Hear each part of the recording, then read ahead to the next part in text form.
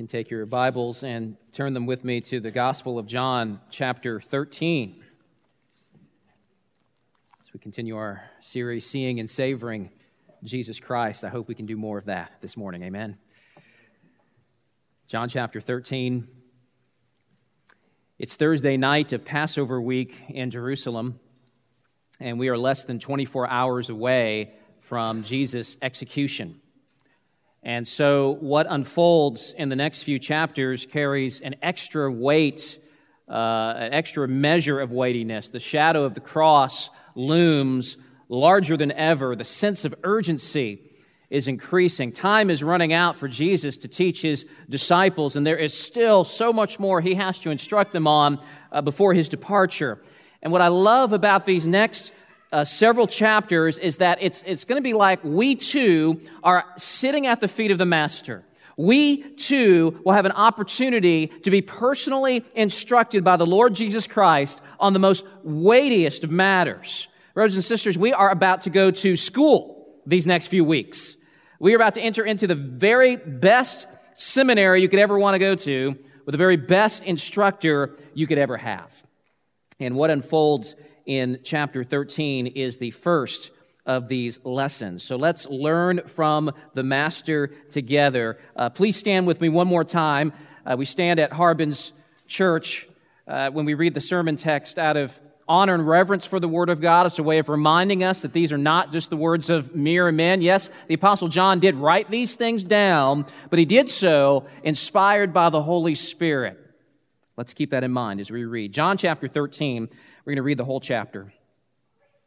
God's Word says, "Now before the feast of the Passover, when Jesus knew that his hour had come to depart out of this world to the Father, having loved his own who were in the world, he loved them to the end.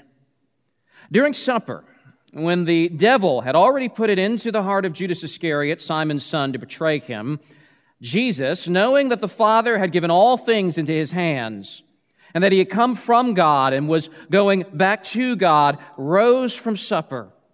He laid aside his outer garments, and taking a towel, tied it around his waist. Then he poured water into a basin and began to wash the disciples' feet and to wipe them with the towel that was wrapped around him. He came to Simon Peter, who said to him, 'Lord, do you wash my feet?' Jesus answered him, 'What I am doing you do not understand now, but afterward you will understand.' Peter said to him, 'You shall never wash my feet.' Jesus answered him, 'If I do not wash you, you have no share with me.' Simon Peter said to him, 'Lord, not my feet only, but also my hands and my head.' And Jesus said to him, 'The one who has bathed does not need to wash except for his feet, but is completely clean. And you are clean, but not every one of you.' For he knew who was to betray him. That was why he said, 'Not all of you are clean.' When he had washed their feet and put on his outer garments and resumed his place, he said to them, 'Do you understand what I have done to you? You call me teacher and Lord, and you are right, for so I am. If I then, your Lord and teacher, have washed your feet, you also ought to wash one another's feet. For I have given you an example that you also should do, just as I have done to you. Truly, truly, I say to you, a servant is not greater than his master, nor is a messenger greater than the one who sent him. If you know these things, blessed are you if you do them. I'm not speaking of all of you. I know whom I have chosen. But the scripture will be fulfilled. He who ate my bread has lifted his heel against me. I am telling you this now, before it takes place, that when it does take place, you may believe that I am he.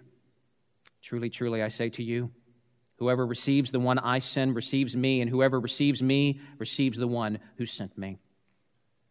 After saying these things, Jesus was troubled in his spirit and testified, 'Truly, truly, I say to you, one of you will betray me.' The disciples looked at one another, uncertain of whom he spoke. One of his disciples, whom Jesus loved, was reclining at table close to Jesus. So Simon Peter motioned to him to ask Jesus of whom he was speaking. So that disciple, leaning back against Jesus, said to him, 'Lord, who is it?' Jesus answered, 'It is he to whom I will give this morsel of bread when I have dipped it.' So when he had dipped the morsel, he gave it to Judas, the son of Simon Iscariot. Then after he had taken the morsel, Satan entered into him. And Jesus said to him, "What are you going to do? Do quickly." Now, no one at the table knew why he said this to him. Some thought that because Judas had the money bag, Jesus was telling him, buy what we need for the feast, or that he should give something to the poor. So after receiving the morsel of bread, he immediately went out, and it was night. When he had gone out, Jesus said, "Now is the Son of Man glorified, and God is glorified in him. If God is glorified in him, God will also glorify him in himself and glorify him at once. Little children, yet a little while I am with you. You will seek me. And just as I said to the Jews, so now I also say to you, where I am going, you cannot come. A new commandment I give to you, that you love one another. Just as I have loved you, you also are to love one another. By this, all people will know that you are my disciples, if you have love for one another." Simon Peter said to him, "Lord, where are you going?" Jesus answered him, "Where I am going, you cannot follow me now, but you will follow afterward." Peter said to him, "Lord, why can I not follow you now? I will lay down my life for you." Jesus answered, "Will you lay down your life for me? Truly, truly, I say to you, the rooster will not crow till you have denied me 3 times. Let's pray. Father in heaven, this is your holy and inspired word, and I pray that your word would do what I cannot do, which is speak mightily, touch hearts, and change lives. I pray it in Jesus' name. Amen. You may be seated. So, what is love? If you're a child of the 60s, well, all kinds of things might come to your head, but if you're a child of the 60s, you may remember the Beatles song, "All You Need Is Love." And Beatles manager Brian Epstein said, well, he actually called the song inspired. Yeah. He said that the nice thing about it is that it cannot be misinterpreted. It's a clear message saying that love is everything. Some of you, younger folks, are children of the 90s. Throughout the 90s, I was a disc jockey for a pop radio station, and for that reason, it can be hard, very hard for me to get certain tunes out of my head. Because as a disc jockey, I had to play them over and over and over and over again. Some of you guys, you listen to the radio, you're like, why do they always play the same thing over and over? That was me. I did that. Not because I liked it, but because I had to do that. And so, for me, I've got these songs embedded in my brain, for better or for worse, sometimes for worse. And so every time I hear the question, what is love? Inevitably, a dance song. Some of you know exactly what I'm talking about. Now you're like, Deemer, you've got it in my head. Why'd you do that? Inevitably, a dance song that I had to play a lot goes racing through my head where the lead singer sings the very deeply profound lyrics, "What is love? Baby, don't hurt me no more." Yeah, you can pray for me about that. On top of that, when you throw in messages received from our peers, from the media, romance, movies, world, religions, we get a vast spectrum of definitions and descriptions of love. One thing is clear.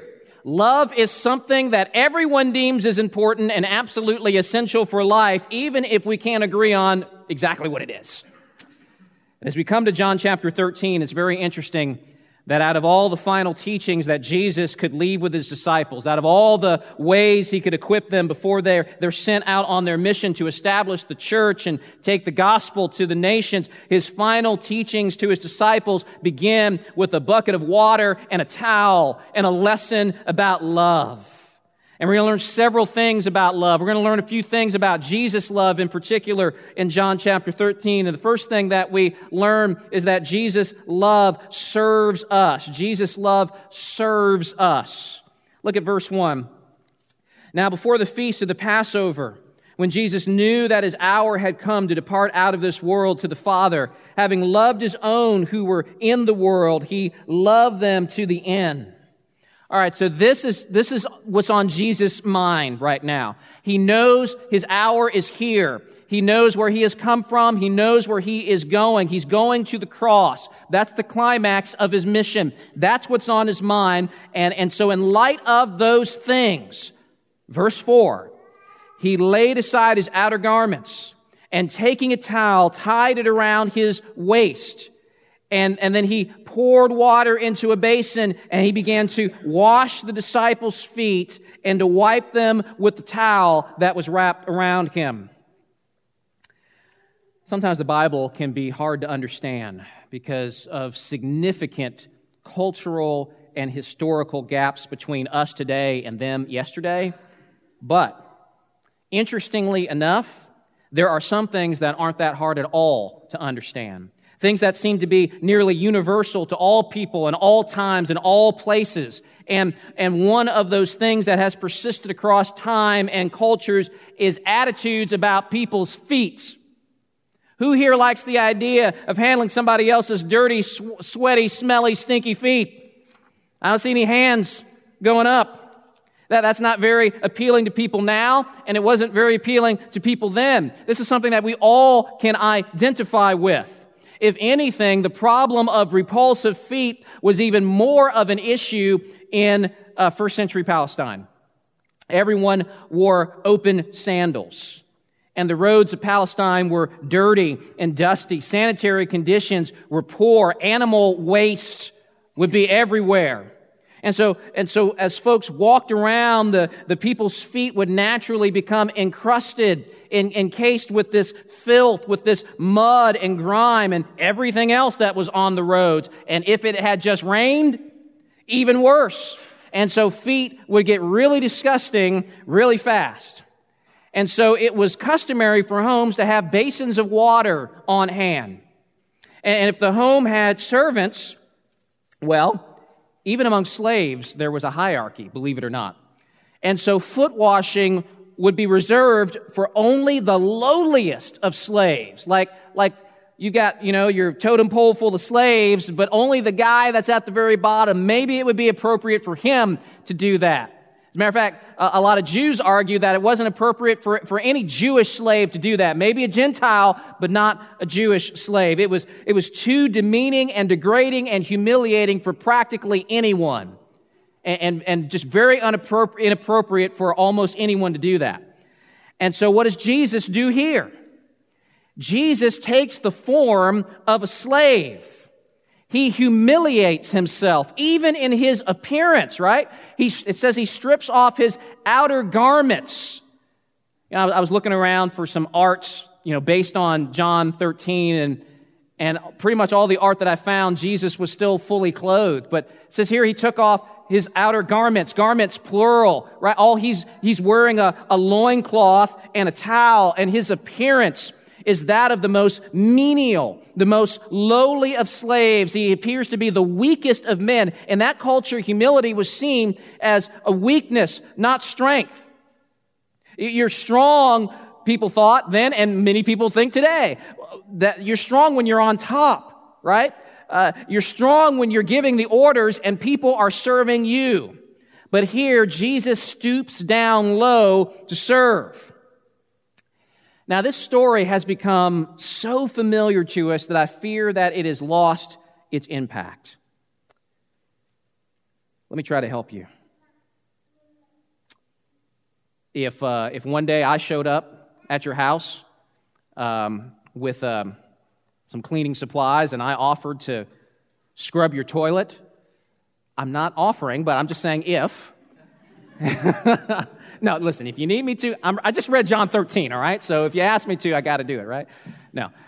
And I would do that, and I would clean your toilet. You would think that was a very nice gesture, and, well, that was great of him, and you'd thank me, and you would send me on my way. But imagine if one day there was a knock on the door, and you open the door, and standing there in front of you, it was not me, but standing there in front of you with Clorox spray, a toilet scrubber, and a bucket was President Trump.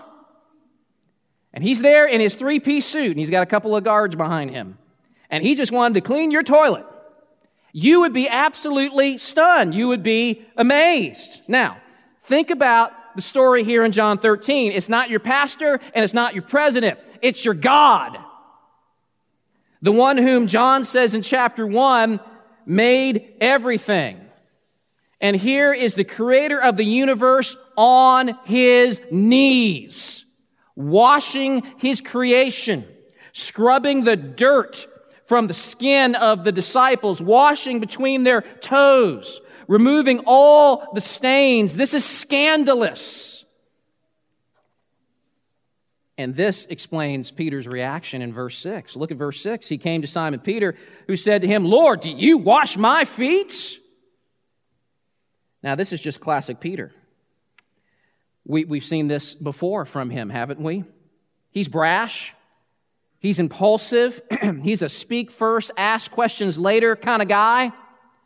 And Peter is just thrown for a loop by this. You are the Lord. You shouldn't be doing this. Now, Peter's initial response is understandable. I think we would all be very surprised in that moment.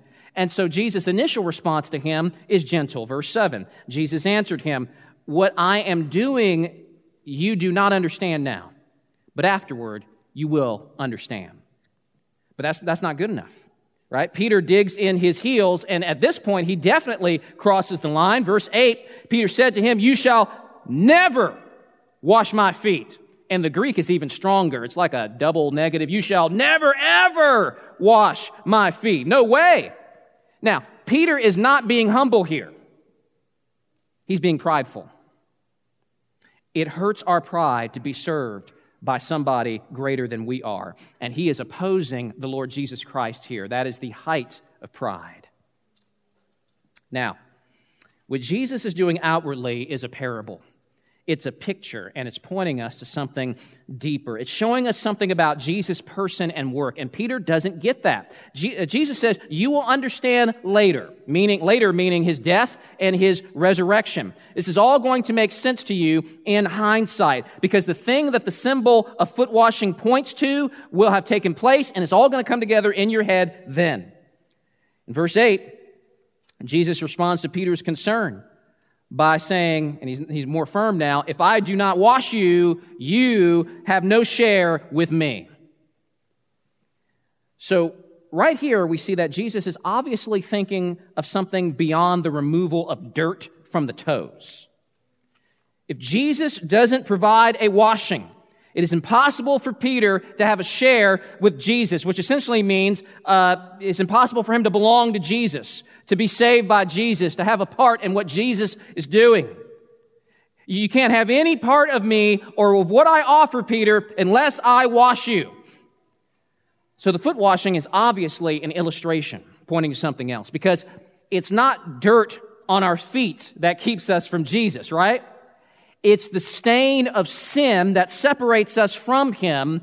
And so ultimately what is required is for us to have a share in Jesus is a removal, is a washing away of that stain. And what is it that Jesus does that provides a washing that saves us and allows us to belong to Christ? Of course, we know it's his death. Foot washing was the work associated with the very lowliest of slaves. And crucifixion was the dreadful punishment associated with the lowliest of slaves.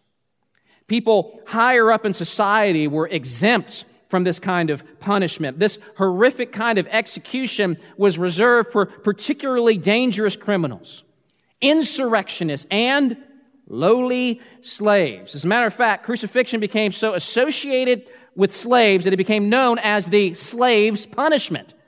That's what it was commonly called. Jesus, in washing the feet of the disciples, takes on the form of a lowly servant, of a slave.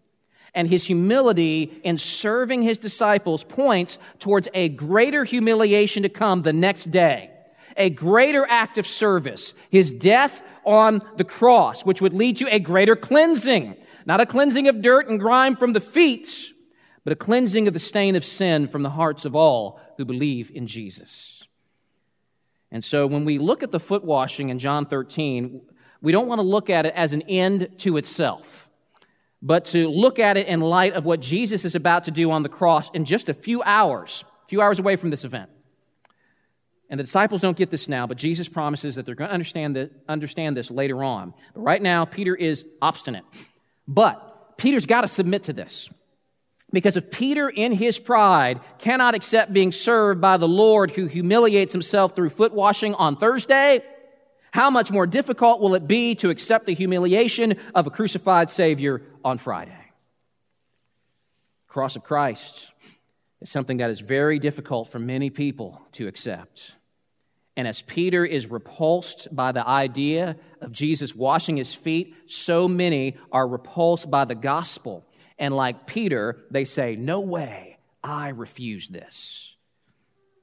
And yet, you can have no share in Jesus apart from receiving by faith his sacrifice for you on the cross. Because of our sin, because of our rebellion and crimes against God, we are on spiritual death row. Death and hell is the price for our sin, and for you and I to receive a stay of execution, to receive a pardon, somebody else needs to pay the price for you and be executed on your behalf. And so, friend, if you haven't received Christ and his payment for your sins by faith, I want to urge you to do that today. That's for you. That's the most important takeaway that you can take from this message. You are rescued from your sins, and you are forgiven by letting Jesus serve you, not by you serving him. That's not how you get saved. Don't serve God to be saved. You can't clean yourself. You can't purify yourself. Jesus needs to stoop down low like a slave and serve you by washing you with his blood. So Jesus' love serves us. But also, Jesus' love cleanses us. After Jesus tells Peter, "If you don't let me wash you, you have no share in me," look at what Peter says in verse 9. "Lord, not my feet only, but also my hands and my head." Now again, classic Peter, right? He is just this intense, all or nothing kind of guy. One minute, "You're not going to wash my feet, Jesus." Next minute, "Oh, wash it all, Jesus. Just my hands, my head, my feet. Bring it all on." And Jesus does something interesting. He adjusts the meaning of the foot washing metaphor, and he gives us a second application. The first application had to do with the initial washing of salvation, right? If I do not wash you, you have no share with me. But now, look at verse 10. Jesus said to him, "The one who has bathed does not need to wash except for his feet, but is completely clean." So now, the washed feet represent something different. There are now two types of cleaning in this metaphor. There is a cleaning of the whole person, and there is a cleaning of the feet. The cleaning of the whole person, the bathing, represents the complete and total cleansing from the guilt and condemnation of sin. It's a once and for all act, never to be repeated. And as the Apostle Paul tells us in Romans, there is no condemnation for those who are in Christ Jesus, period. If you are a believer, you don't need to fear condemnation. You don't need to fear hell. You don't need to fear being cast out of God's family. Once his child, always his child.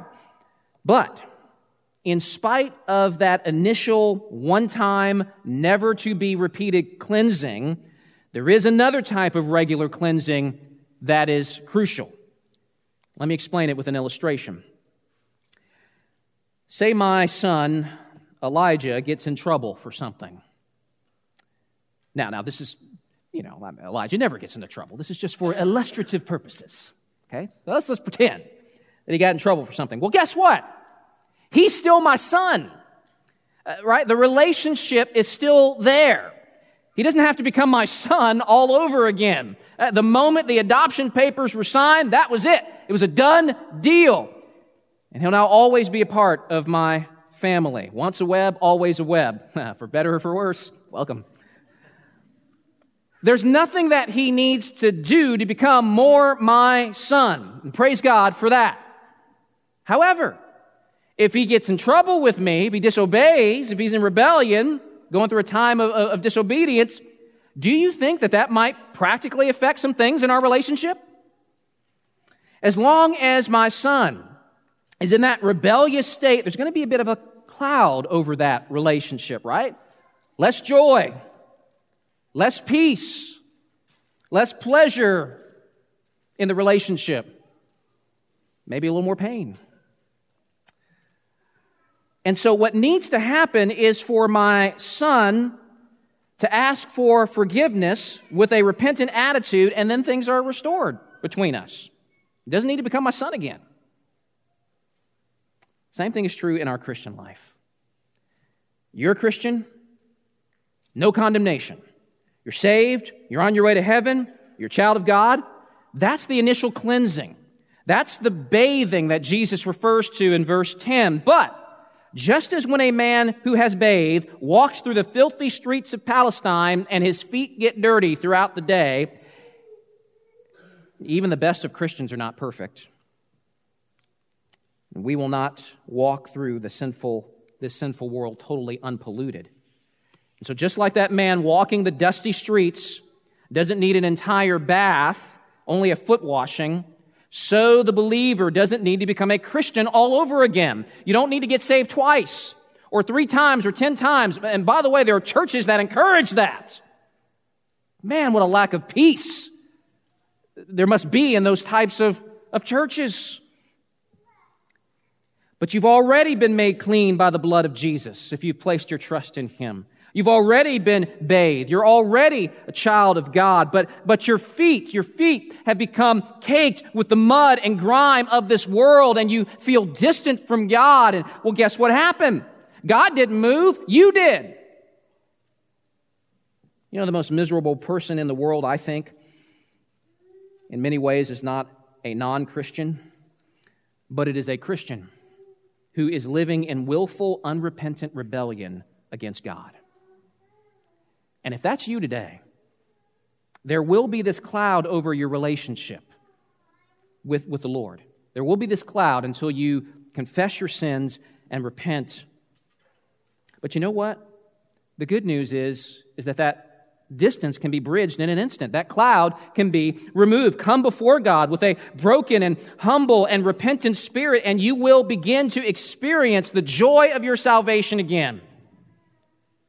You see, in addition to that once-for-all cleansing of sin that brings us into God's family and gives us a home in heaven, there is a type of daily cleansing that is required for us to truly enjoy our relationship with God. I say daily because I don't know about you, but man, I mess up daily.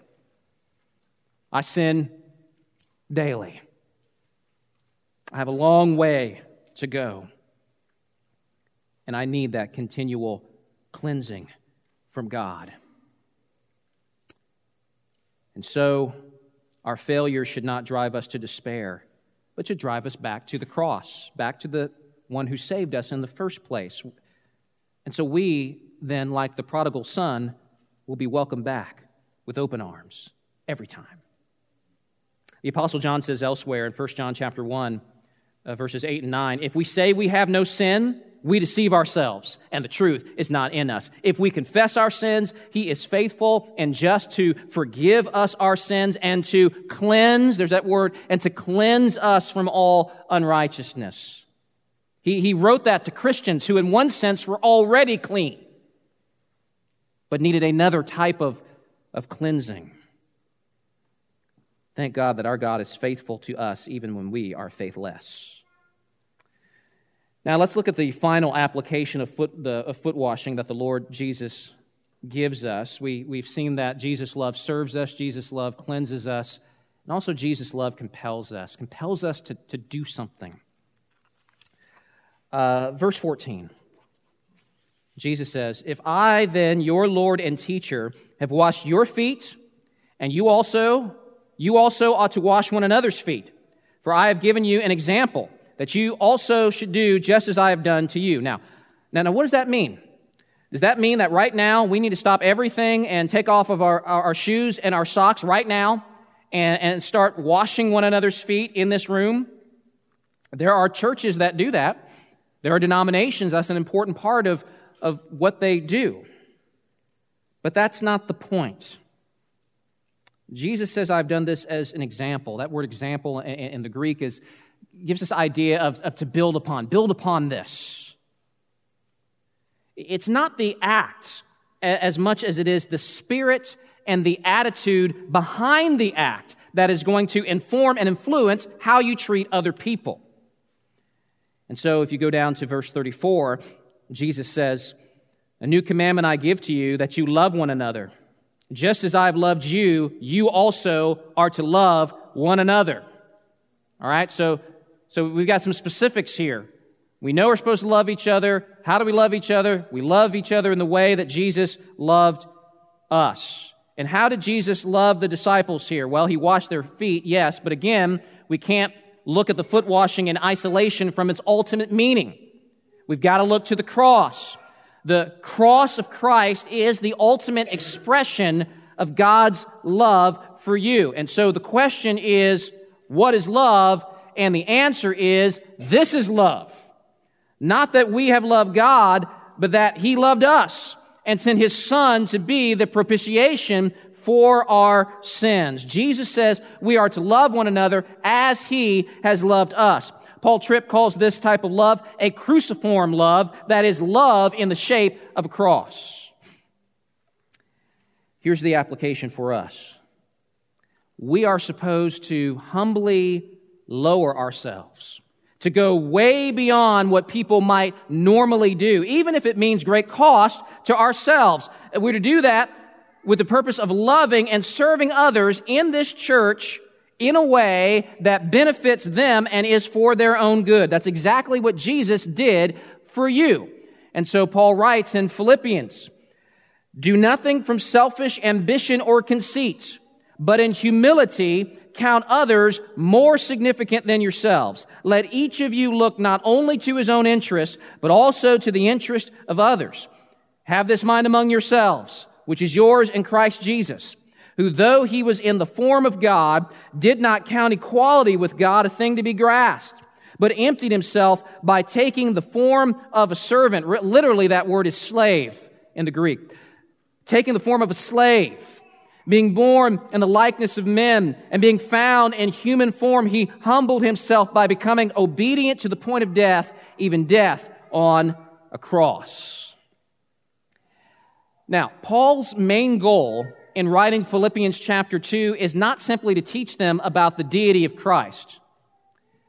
Philippians 2 is a great chapter to go to. It's a great go-to verse if you want to talk about and learn about the deity of Christ, or if you're talking with people who don't believe that the Bible teaches that Jesus is God.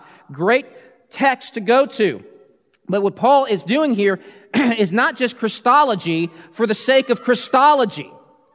Paul's doing something very practical here. Paul's writing to the church in Philippi, and he's thinking, okay, there's some threats to this church in unity.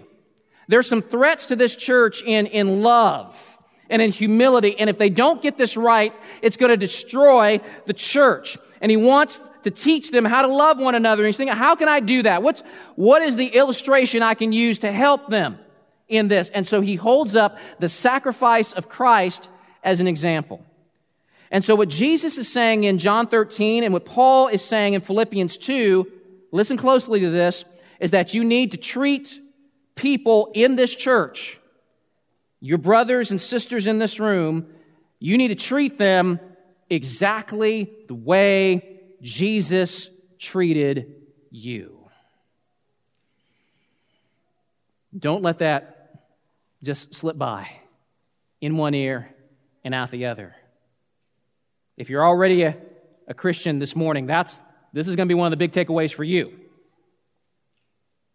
You need to treat your brothers and sisters exactly the way Jesus treated you. When you think about the role that you play at Harbin's Church, is that your aim? Is that your mission? Did you come to church this morning seeking to treat others in this room exactly as Jesus treated you? Are you willing to humble yourself to think about their needs before your own? Are you treating others as more significant than you? Or is your life in the home and in the church a life that is self-focused screaming my agenda, my comfort, my needs, my desires, my preferences, my interests, serve me, do this for me, meet my needs? Or are you looking for ways to go out of your way to serve others at home and at Harbin's, to take a towel and a bucket of water and serve them? Not in a washing of feet, but in the meeting of whatever needs they may have in that moment. There are people in this church who don't need you to scrub their feet as much as they need you to simply show them kindness, to enter into their world and their hurts and their struggles and reach out to them. There are people in this room who need you to get over yourself and to minister to them with the word of encouragement, with an invitation to supper, with an extension of forgiveness and mercy and grace if they've offended you.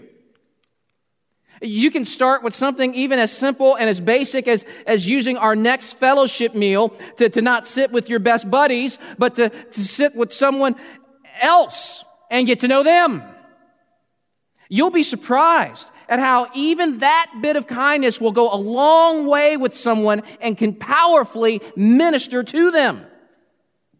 You can pray through the church directory. You can stop waiting for people to come to you, and you can take the initiative and approach people in this church and simply ask, how are you doing? How can I pray for you? Learn about needs and meet them. I'm still learning how to do this too, friends, all right? I've got a lot of room to grow in this area, so we are all learning together. I'm not preaching to you as one who has got it all together. Any authority I have, it comes from the experience of being a sinner who has messed up a lot. And so I know what I'm talking about. I'm a fellow sinner, learning and growing with you, so you can add me to your prayers that I would get over my sorry self and be a better foot washer. Let's all pray that end for each other here. But let's start by praying that for ourselves, by getting the log out of our own eye first before worrying about somebody else who we think may be sinning. I think the big trap for all of us in a message like this is that we can sit here and listen to this, and we're going to have images of people going through our head. Yeah, that person needs to do that.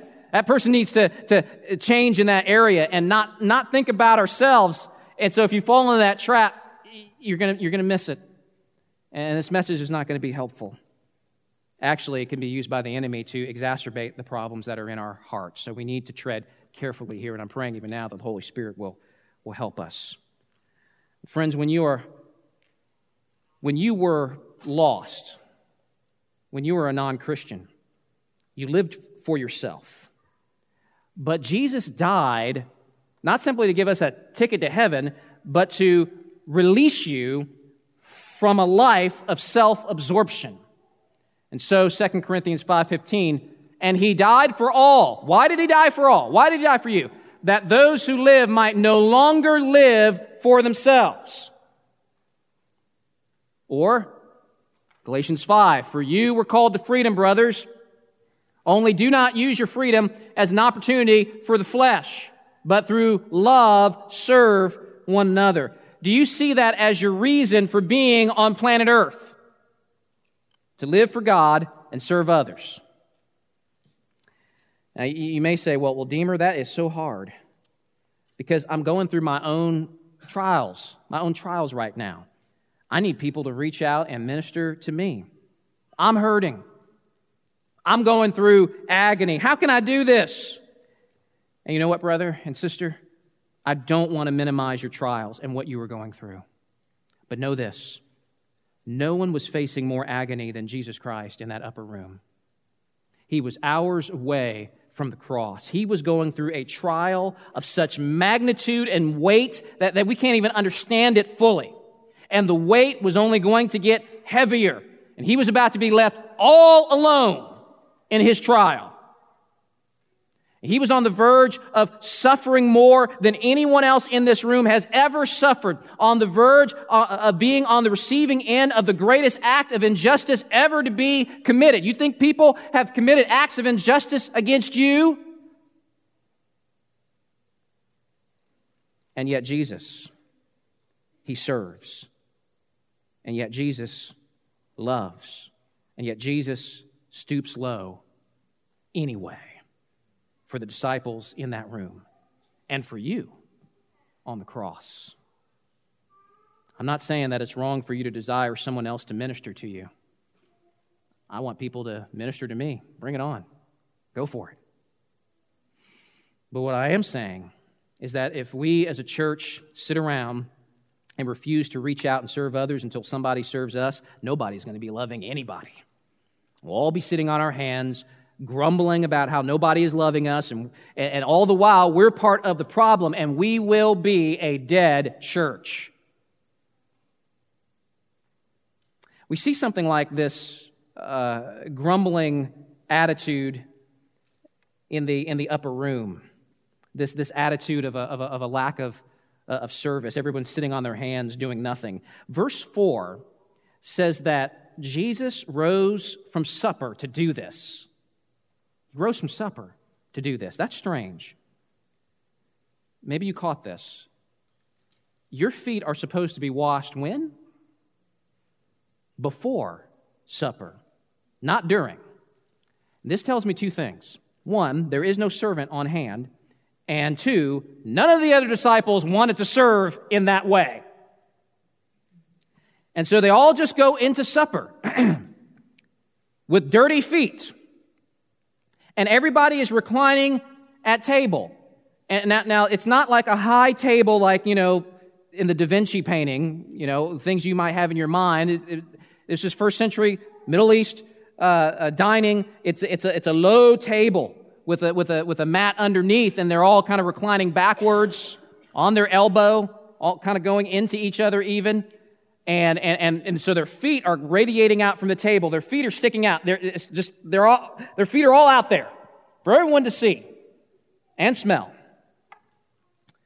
And the fact that Jesus does this during supper is an indictment to the disciples. Obviously, none of the disciples volunteered to take the role of a servant. Who's going to wash the feet? Well, I'm not. Well, I'm not either. Did you see his feet? Did you see Thomas's feet? He's halfway across the room and I can smell that. No thanks. As a matter of fact, if you read the parallel account in the Gospel of Luke, Luke gives us more information. You'll see that same evening, the disciples are arguing about who is the greatest, who should be on top, and who should be served. It's all self-focused and self-obsessed, and all the while, Jesus is facing the most intense trial of all.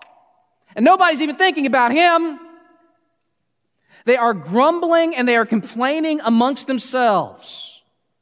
And everybody else is just sitting around waiting for somebody to serve somebody, and nobody is serving anybody. Nobody is taking the initiative except for Jesus.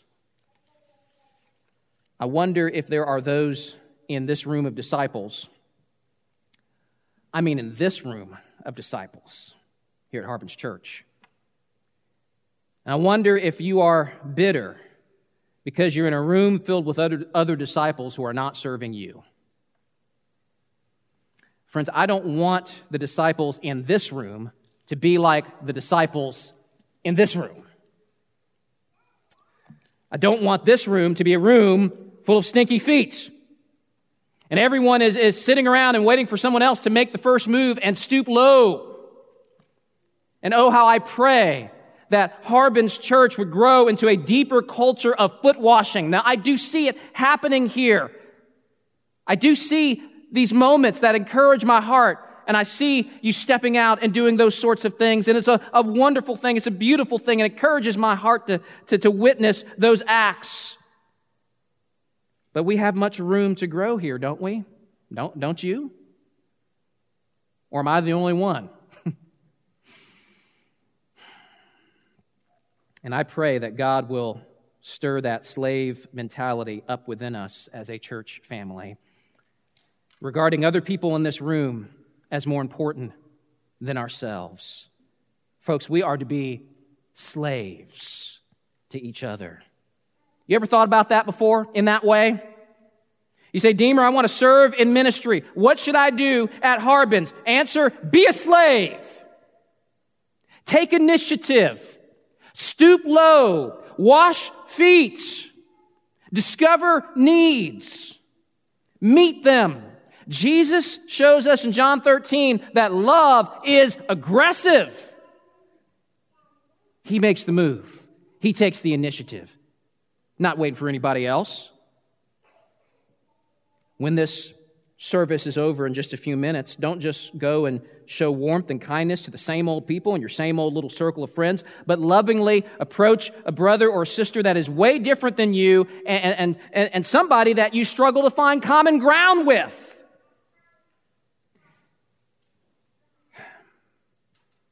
Maybe even to the one who has rubbed you the wrong way. Maybe even to one who has sinned against you. And you are looking at them, and you are looking at their stinky feet, and you are thinking, I can't do that. They've hurt me. They've let me down. They'll probably just do it again.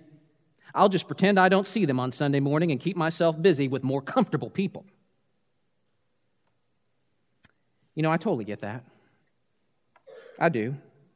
It really hurts when someone in the church lets you down, doesn't it? I'm going to let you in on a secret. The church has let me down too. Over the years, in multiple churches.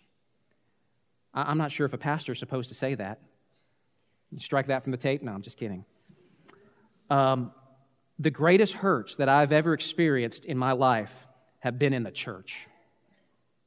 And I bet you some of you agree. To be hurt by people in the world is one thing, but boy, does it sting when it's at the hands of your brothers and sisters in the church, or those who should be closest to you. The Bible speaks to this, and the Bible's solution for you is not to quit church. Instead, put on then, as God's chosen ones, holy and beloved, compassionate hearts, kindness, humility, meekness, and patience. Check it out, bearing with one another. And if one has a complaint against another, forgiving each other. As the Lord has forgiven you, so you also must forgive. Let's not romanticize the first century church, y'all.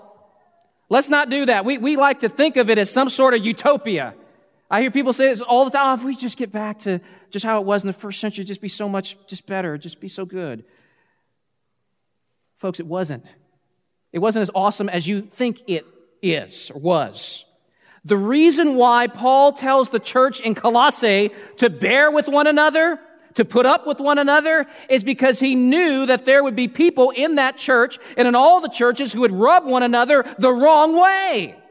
You don't have to tell people to bear with one another when everyone is the same, when everyone is comfortable with one another, when everyone is in lockstep and they're doing the whole kumbaya thing. You don't have to tell them to bear with one another. But Paul expects there's going to be difficulty. He expects there's going to be tensions. He expects people to be irritating and grating on one another. That's precisely why he has to say, bear with one another. This is, okay, the Word of God endures forever, but that's one part of the Word of God that's not going to really have practical application in heaven. Because it all comes so much easier then, because we all be sinless. There'll be nothing to bear with. Only good stuff. I can't wait for that.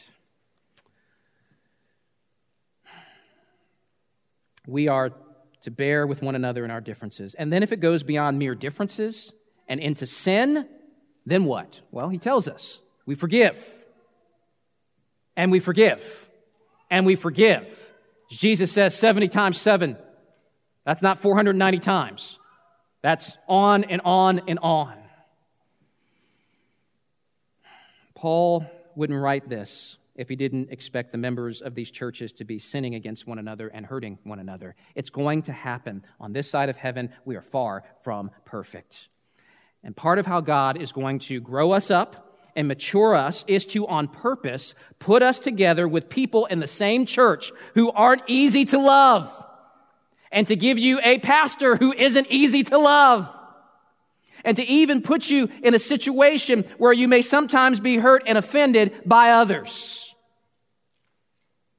That kind of environment is the cauldron of growth and maturity and becoming Christ-like, not in isolation, just listening to podcasts, sermon podcasts at home, getting yourself fed, but actually in the community of faith, iron sharpening iron. And so we aren't supposed to respond to the other person on the basis of what they deserve. We are supposed to respond to that person as Christ responded to you when you sinned against him and offended him. And so here you are now at Harbin's church, and you are looking at the stinky feet of that brother or sister who ticked you off last Sunday. And you are thinking, I can't do that. They've hurt me, they've let me down, and they'll probably just do it again. And the scriptures say to you, forgive, forbear, wash feet. Image Christ to your brother or sister. If they are struggling with sin, then they actually need you to image Christ to them, don't they? Not for you to avoid them, but to image Christ to them. Are they going to disappoint you again? Maybe. But can I just remind you of something else? Going back to the upper room here in John 13. Jesus washed the feet of all 12 men in that room, including Peter, who would break his heart and deny him, including Judas, who would betray him. And Jesus knew that in advance. And Jesus still honors them. Jesus lowers himself and humiliates himself and stoops down low for Peter, stoops down low for Judas. Would you wash Judas's feet?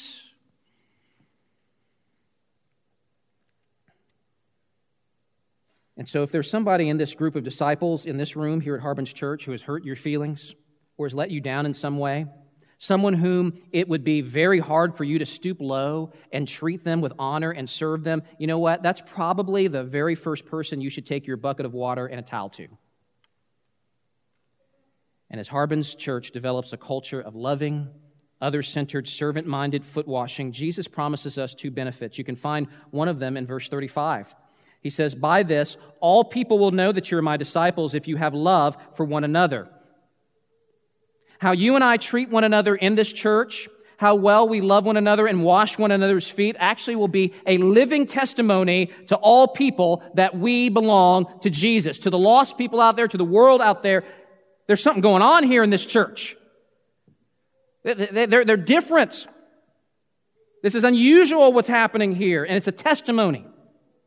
Not that we're great, but that Jesus is great, and we belong to him, and we're just acting like him because he's changing us.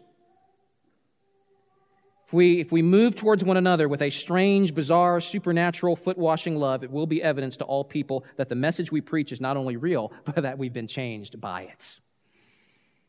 But there will be another benefit, and that's joy. Look at verse 17. If you know these things, blessed are you if you do them. That word blessed there means happy. Happy are you if you do these things. Not just if you know them, but if you do them.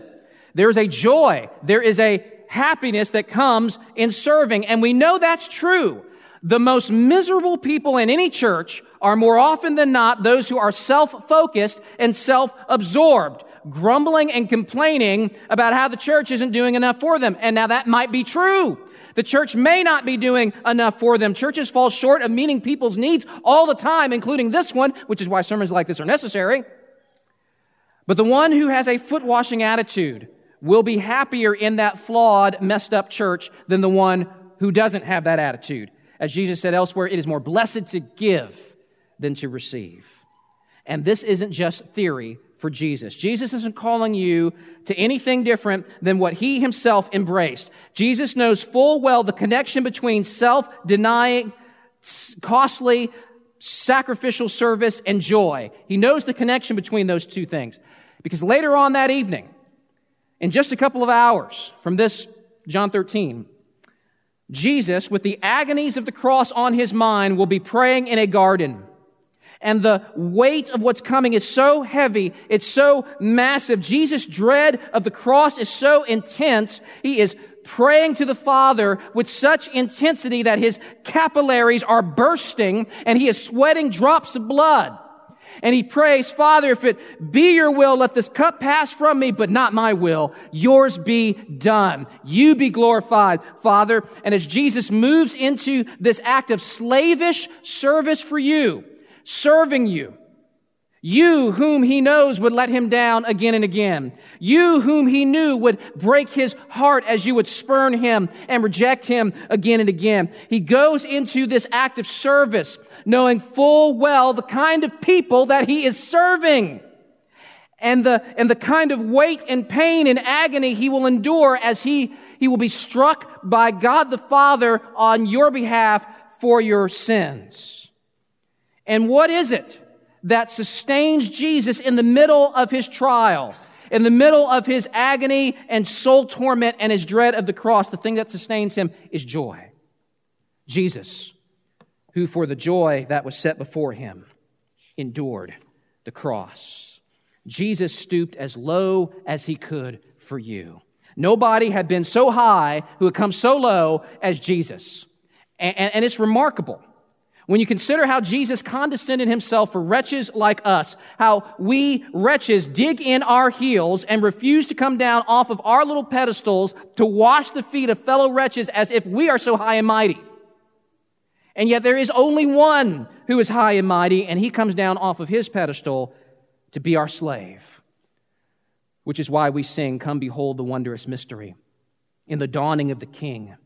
He, the theme of heaven's praises, robed in frail humanity. In our longing, in our darkness, now the light of life has come. Look to Christ who condescended, took on flesh to ransom us. And he doesn't do it begrudgingly. He does it for the joy set before him. The joy that would come in giving glory to God the Father, and the joy that would come in saving you and making you into a joyful foot-washing servant, just like him. Praise God that we have a King who stoops so low for us. May we follow the lead of our King and stoop low for one another. Let's pray.